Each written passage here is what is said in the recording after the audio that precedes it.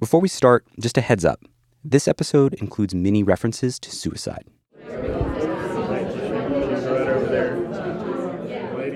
In November of 2022, I went to a funeral in Warner Robins, Georgia. It was for a husband and wife, Danny and Gretchen Elliott.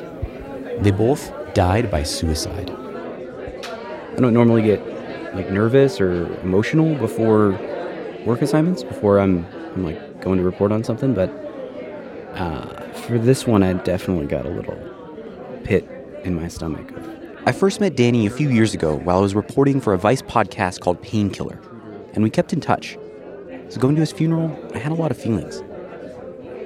But I also want to hear people remember Danny and his wife in their primes, the happy memories. So looking forward to that, but definitely coming into this with a heavy heart. So, yeah.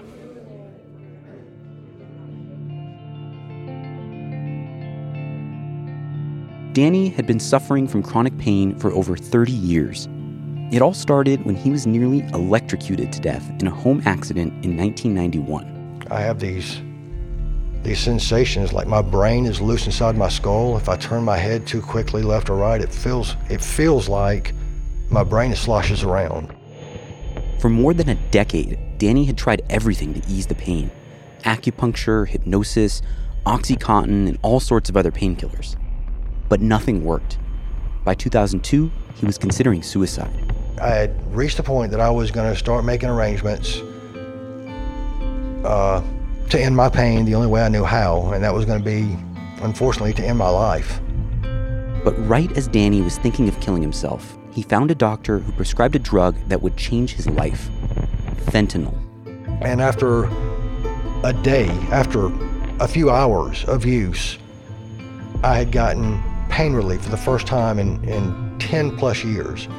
It was a lifesaver. It was an absolute lifesaver. And I knew after that first day of this medication that I had gotten part of my life back. It was the happiest thing I've ever experienced in my life, ever. The happiest thing ever.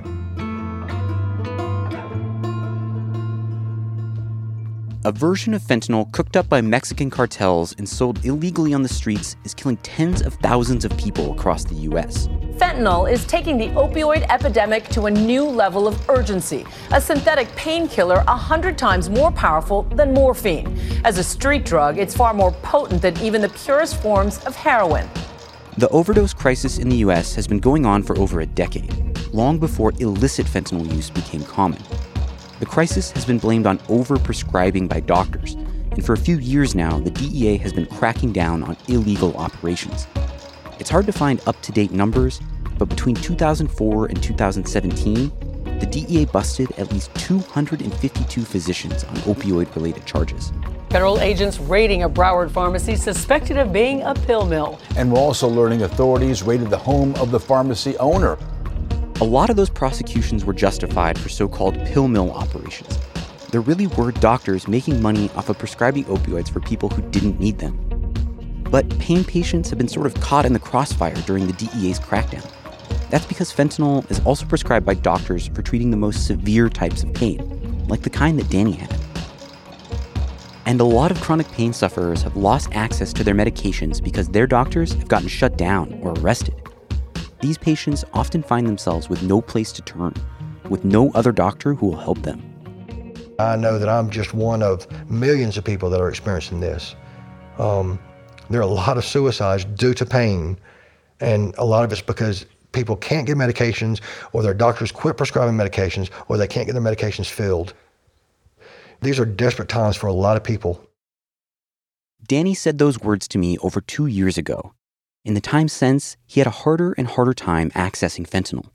The DEA kept shutting down any doctor who would prescribe him the drug he needed. Every time I heard from Danny, he seemed really frustrated. He felt like nobody understood what pain patients like him were up against. And then, just a few weeks ago, I got the horrible news. Danny and his wife had killed themselves.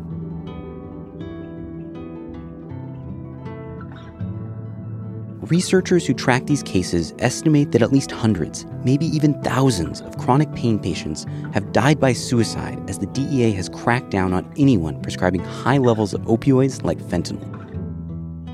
The few doctors left who are willing to prescribe large doses of opioids face blowback from the healthcare system, shaming by their peers, and even prison if they get raided by the DEA.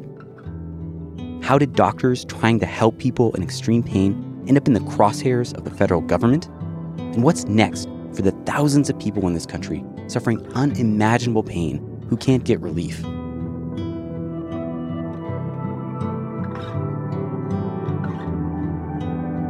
I'm Keegan Hamilton, and this is Vice News Reports.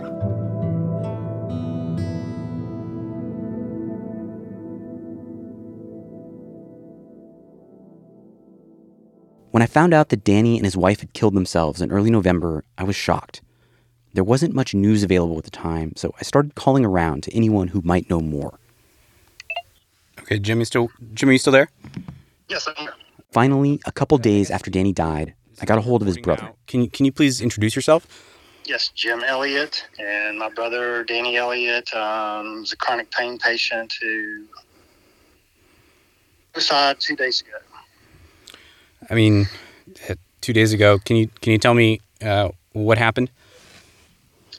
So Danny was seeing a doctor in Southern California. Apparently he received a call about a week ago from the doctor's office and said the doctor had his license revoked by the DEA and that his scheduled appointment a couple days later was being canceled because the doctor clearly couldn't help prescribe medication. Yet another one of Danny's doctors had been shut down by the DEA. This is a recurring story not just for Danny, but for a lot of chronic pain sufferers who rely on opioids but can't always get them. Some even call folks like Danny opioid refugees. Danny would travel all over the country trying to find specialists. The first doctor to prescribe Danny fentanyl in 2002 was Thomas Sachi, a doctor in Georgia. But after 15 years, Sachi was arrested by the DEA. After that, Danny went through a couple other doctors, including a second one who got shut down. Danny's most recent doctor was in Los Angeles. When Danny lost his LA provider, his brother Jim tried to help by referring him to a local doctor in Georgia. But the doctor wouldn't prescribe the amount of fentanyl that Danny needed. Afterward, the doctor told Jim, He said, "Your brother's taking an incredibly high level of pain medications. I'm not able to prescribe the level that he needs because I potentially could get in trouble with the DEA."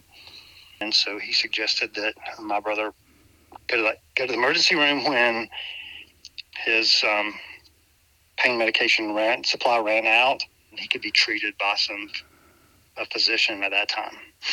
He wasn't facing an emergency, but the only option that he was given is like wait till you're having an emergency. Yeah. And then hope somebody helps you. That's precisely what he was told. Jim told me Danny's wife Gretchen called at least 15 different doctors. Not one was willing to take him as a patient and keep prescribing fentanyl.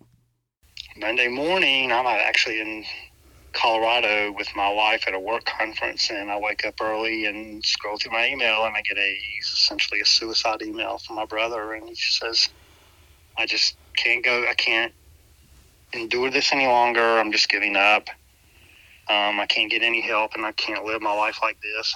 And so I reached out to the police department, and they did, I guess, welfare check. Is called back about an hour later and confirmed that he and Gretchen, his wife, had both killed themselves.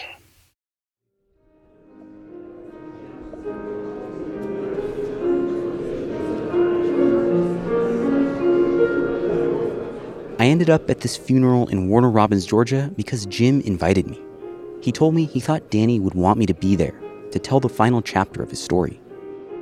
Shortly after I arrived at the funeral, the place filled up, and I was meeting all sorts of people who knew Danny and his wife Gretchen, telling me stories about them. Personally, I didn't know Danny that well. We mostly just talked about his medical condition. So it was nice to hear from folks who could talk about what he and Gretchen were like as people. So, Danny and Gretchen were both avid sports watchers. This is Gretchen's brother, Eric Weldy. And what she would do is every Thursday night, she would print the TV schedule off or the game schedule for the weekend and then write down what time it was on, what channel it was on. And she did that as an act of love so he didn't get frustrated. He could find the sports channels. He could stay engaged. Gretchen's brother told me that Danny's pain was always a factor in their lives.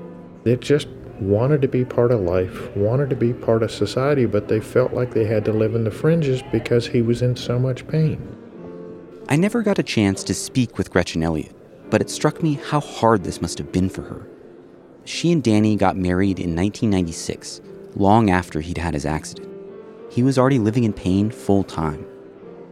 The friends of Gretchen I spoke to said they didn't really know why she took her life at the same time as Danny. I don't think anyone will ever know that for certain. But whatever her reasons, it must have been really difficult to see her husband struggle against a healthcare system that wouldn't help him.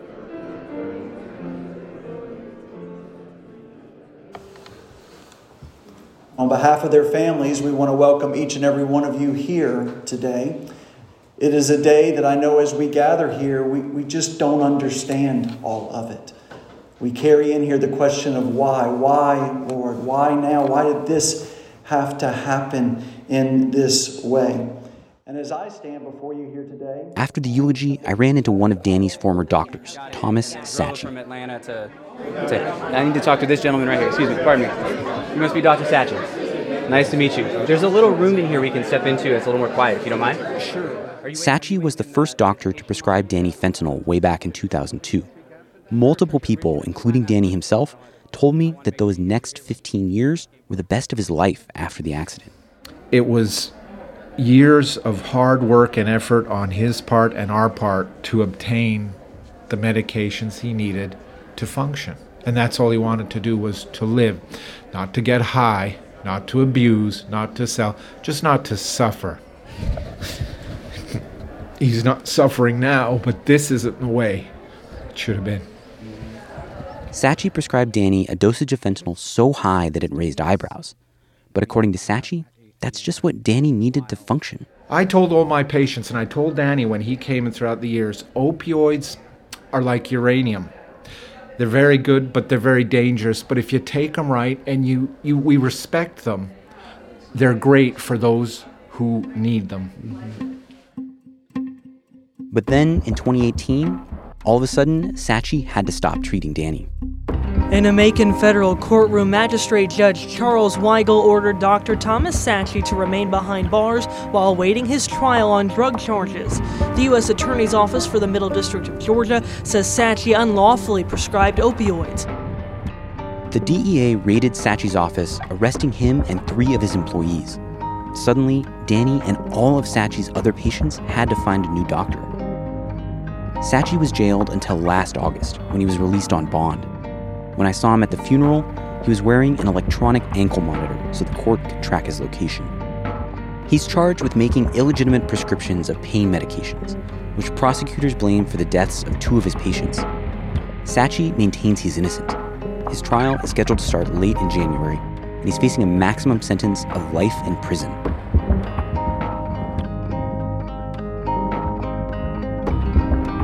I asked Sacchi about Danny's suicide. He told me how when the DEA raided his clinic, nobody did anything to help his patients who were dependent on opioids. And he knew that without their medication, on top of their pain coming back, they'd go into withdrawal. My sister-in-law recommended I consider seeing you. Sacchi read me a few text messages that Danny had sent him over the years. One of them hit me especially hard. I believe I was at the point of seriously considering suicide when she called. It's a message Danny sent before the DEA raid, when Sacchi was still prescribing him fentanyl. That's one of the reasons I believe there is a God. He stepped in right when I desperately needed something, and it was you. I honestly thought, okay, try this last doctor, but if he's like the others and starts what I've already tried so many times, then that's it, I'm done. So close to being a statistic. So close it scares me even now.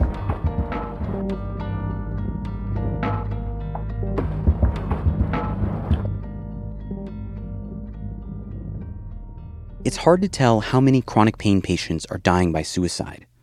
One pain patient has been tracking these deaths since 2014 using news reports, obituaries, and other public records. They shared me on their spreadsheet with information on over 1,000 suspected cases. And that might just be the tip of the iceberg. Sometimes suicide deaths are recorded as overdoses. Other times, there's nothing said at all. No public footprint or record left behind to make a statistic. It's also important to remember that suicide is really complicated. Somebody's decision to end their own life can rarely be boiled down to just one specific thing. People's lives are messy. But in the case of Danny and Gretchen, I can't help but look at the timing of their suicides. They took their lives on November 7th, 2022, just 1 week after the DEA shut down Danny's doctor in Los Angeles. And as I would soon find out, Danny's doctor isn't even charged with a crime.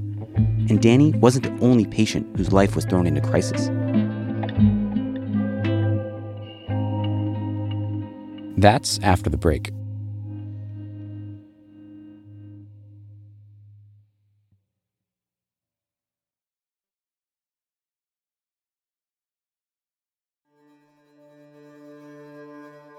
When Danny Elliott lost his doctor in Los Angeles, he started to get desperate.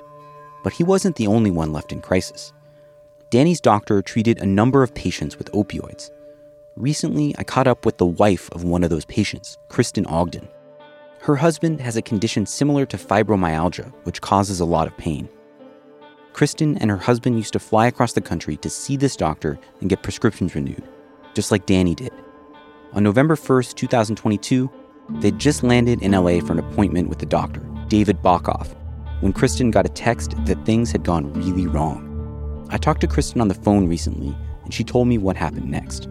I turned off the airplane mode feature on my phone, and I immediately saw that I had a text message from a friend who is another patient of Dr. Bockoff's. Her message said, "Bad news. Dr. Bockoff was just visited by the DEA and given an immediate suspension order. He won't be able to prescribe." I reached out to the DEA for comment, and they said that whenever they shut down a doctor, they reach out to health officials to let them know what's happening. In this case, that meant that Dr. Bockoff would no longer be able to prescribe his patients the drugs they needed. The CDC said they reached out to local health officials to relay the info. So there were several government agencies at the federal and local levels who knew what was happening. But in the end, none of these agencies did much to help these patients who suddenly lost access to their medicine. There was no outreach to explain the situation and help them find a new doctor. And the patients who actually showed up at Dr. Bockoff's office were only given a list of local emergency rooms to visit when they started experiencing withdrawal. Emergency rooms will not really provide any significant care for these patients. Some people were literally out of medications the day they came to visit Dr. Bockoff. Others ran out a couple of days later. It's a double whammy of getting hit with the withdrawals and your physical pain. That's correct. We had Dr. Bockoff. We were very satisfied with him. We had a good pharmacist who was very helpful, and we were satisfied. Still, even when things were going relatively well, you live with this constant nagging fear in the back of your mind. Okay, when's something going to get screwed up? When's it going to happen again? Every day you live with that. Because pretty much the world's against you.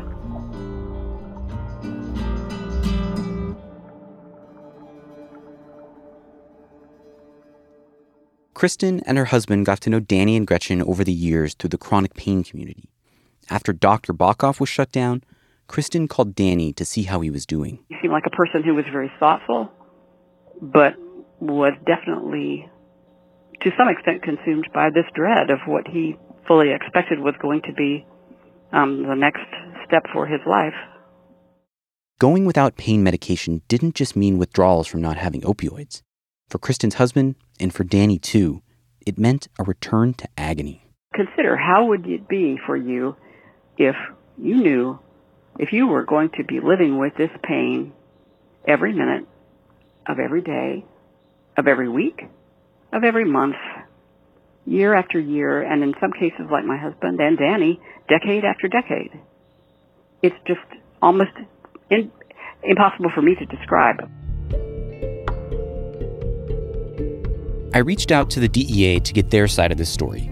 They said that Dr. Bockoff had received what's known as an immediate suspension order, which happens when the agency believes there is an imminent danger to public health or safety. Through my reporting, I obtained a copy of a DEA search warrant for the doctor's office, and and it says the probable cause was that he had several patients on dangerously high doses of opioids and other drugs. The DEA wouldn't provide any more information about why they raided Bakoff's office, but court records show they seized over $140,000 in cash and euros from his home. The DEA says Bakoff was doing a poor job of keeping records and screening patients. Bakoff denies doing anything wrong, and despite taking his money, shutting down a big part of his practice, and leaving his patients with nowhere to turn, the doctor hasn't been charged with a crime. The DEA has a mandate to go after pill mills and rogue doctors who break the law by prescribing opioids when they aren't needed.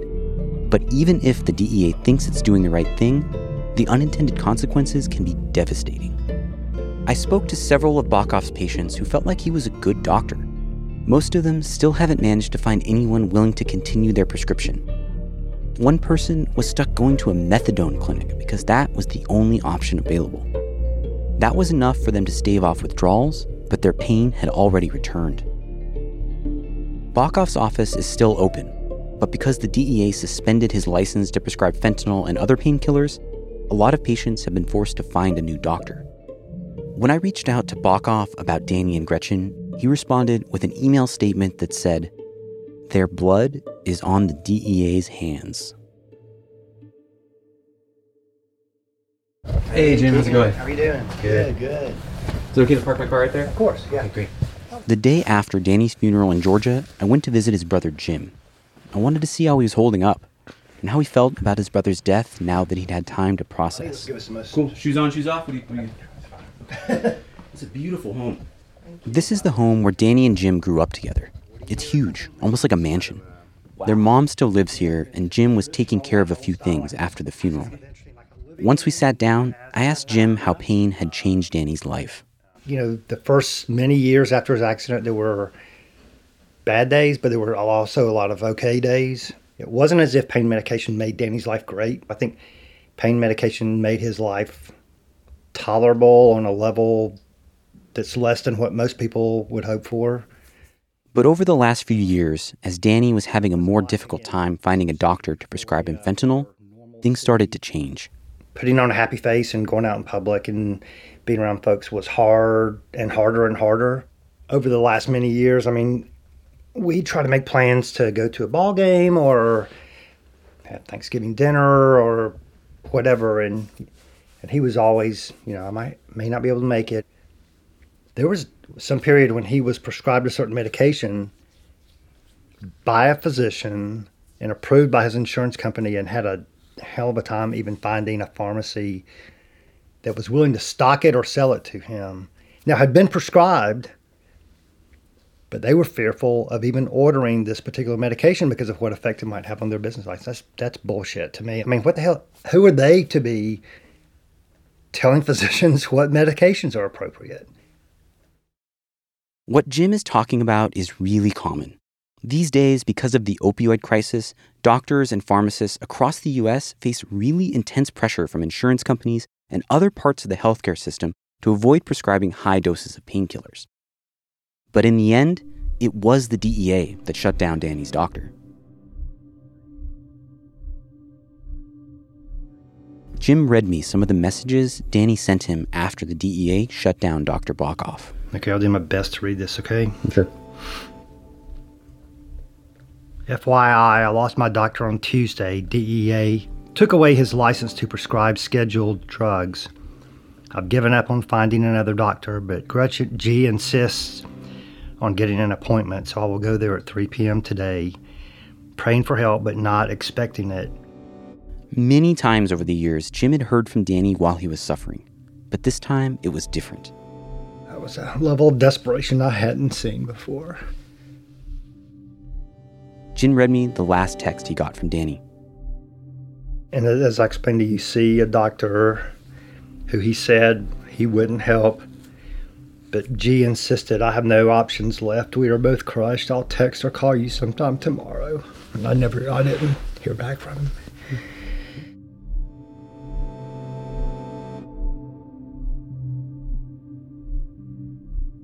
Danny left behind a suicide note. I asked Jim to read some of it to me. I just can't live with this severe pain anymore, and I don't have any options left.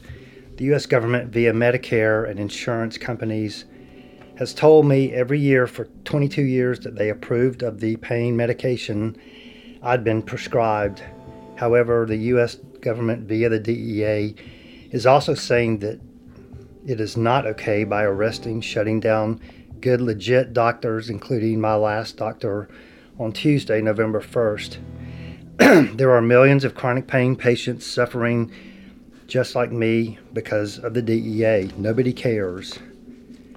My wife called 17 doctors this past week looking for some kind of help. The only doctor who agreed to see me refused to help in any way. What am I supposed to do? The severe amounts of stress, pressure, swings of emotion, and the financial issues we have dealt with as a result of pursuing doctors willing to prescribe across the country nonstop for 4 years has taken its toll on Gretchen too. We haven't been living normal lives in a long time. Gretchen is my best friend, my rock and my soulmate. I'm honoring her wishes. So. Thank you for sharing that, Jim. Sure. Because, again, to the extent that's personal, it is. But I want people to hear his voice about what happened to him and why it happened to him.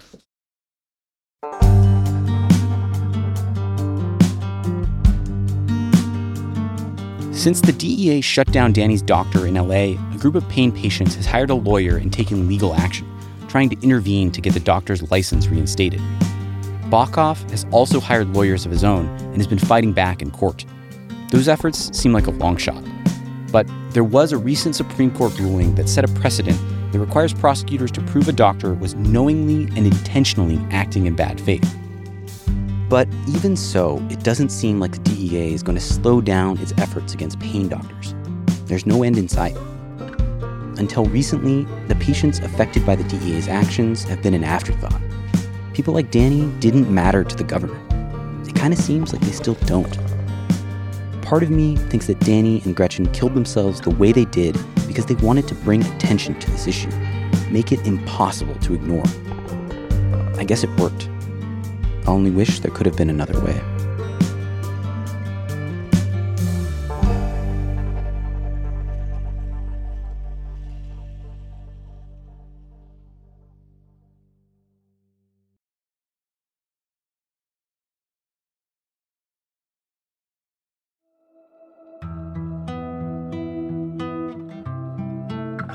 This story was reported and produced by me, Keegan Hamilton, and Jesse Alejandro Cottrell. It was edited by Stephanie Kariuki and Annie Aviles. Vice News Reports is produced by Sam Egan, Sophie Kazis, Adriana Rodriguez, and Adriana Tapia. Our senior producers are Jesse Alejandro Cottrell, Janice Yamoka, and Julia Nutter. Our supervising producer is Ashley Kleek. Our associate producer is Steph Brown. Sound design and music composition by Steve Bone, Pran Bandy, and Kyle Murdoch. Our executive producers are Adiza Egan and Stephanie Kariuki. For Vice Audio, Annie Aviles is our executive editor, and Janet Lee is our senior production manager. Fact-checking by Nicole Pasulka. Our theme music is by Steve Bone. Kate Osborne and Annie Aviles were executive producers on Painkiller, America's Fentanyl Crisis. From Spotify, executive producers Liz Gately and Erica Clark. Supervising producer Jake Klingberg. Associate producer Baron Farmer. Big thanks to Shirley Ramos, Sarah Gaynor, and Sam Walters. I'm filling in for Ariel Dehaim Ross. If you like the show, please rate and review it. It really helps people find the show. Vice News Reports drops every Thursday, so be sure to check back next week.